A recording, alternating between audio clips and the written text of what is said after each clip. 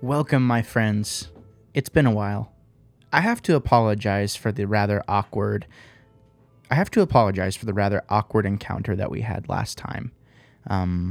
Now is not the proper time to explain what exactly did happen, but I promise, in time, I will let you know. But I don't want to be a downer.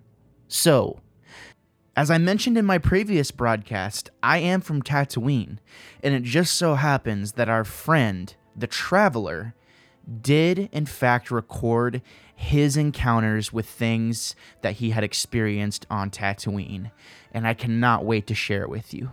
Let's see what he had. I found myself on a sparsely populated desert planet with twin suns beating down on my neck. I was desperate for some refreshment and unnerved by the vast sheet of sand in front of me. My ship had crashed and was in need of parts, and my companion droid had shut down from overheating. Thankfully, I spied a merchant atop a green reptilian mount and followed him to a lively cantina full of music and mischief. A band of jazzy Bith played a jaunty tune, and an Aqualish tried to start a fight.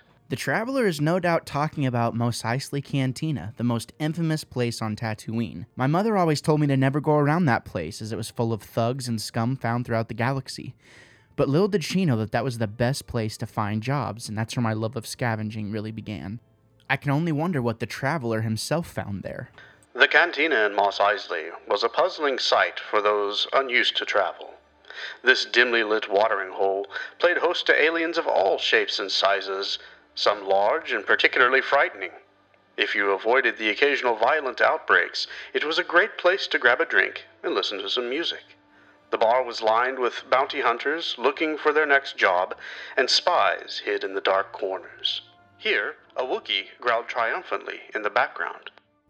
It is true. There were lots of bad people there in Mos Eisley, but not everyone had negativity attached to them.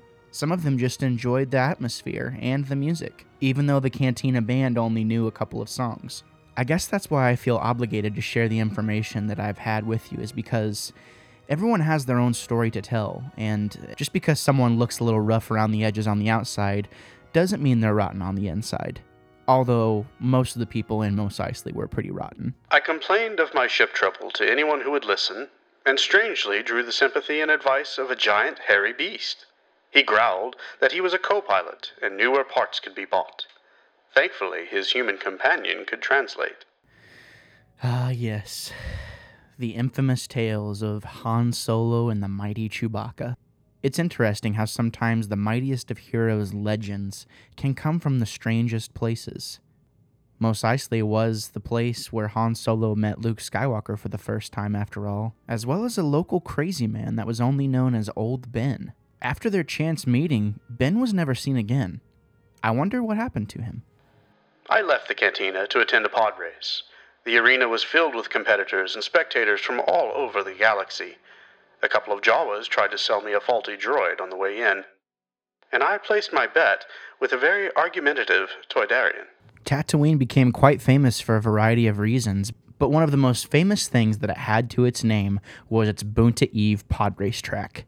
If local mercenaries weren't in the middle of killing something or gambling, they were probably watching the pod races. Not only that, it would seem that the Traveler had an encounter with one of the most notorious slavers on Tatooine, the Toydarian Watto.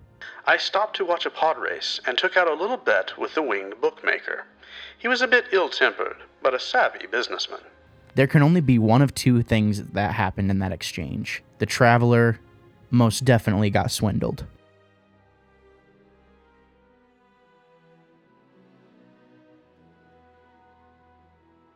Unfortunately, my friends, those are the only recordings I have decrypted at this time. I'm very curious to see what happened to our friend the Traveler, but we will just have to wait until next time. So with that, I hope that this message finds you in good health, and may the Force be with you. Always.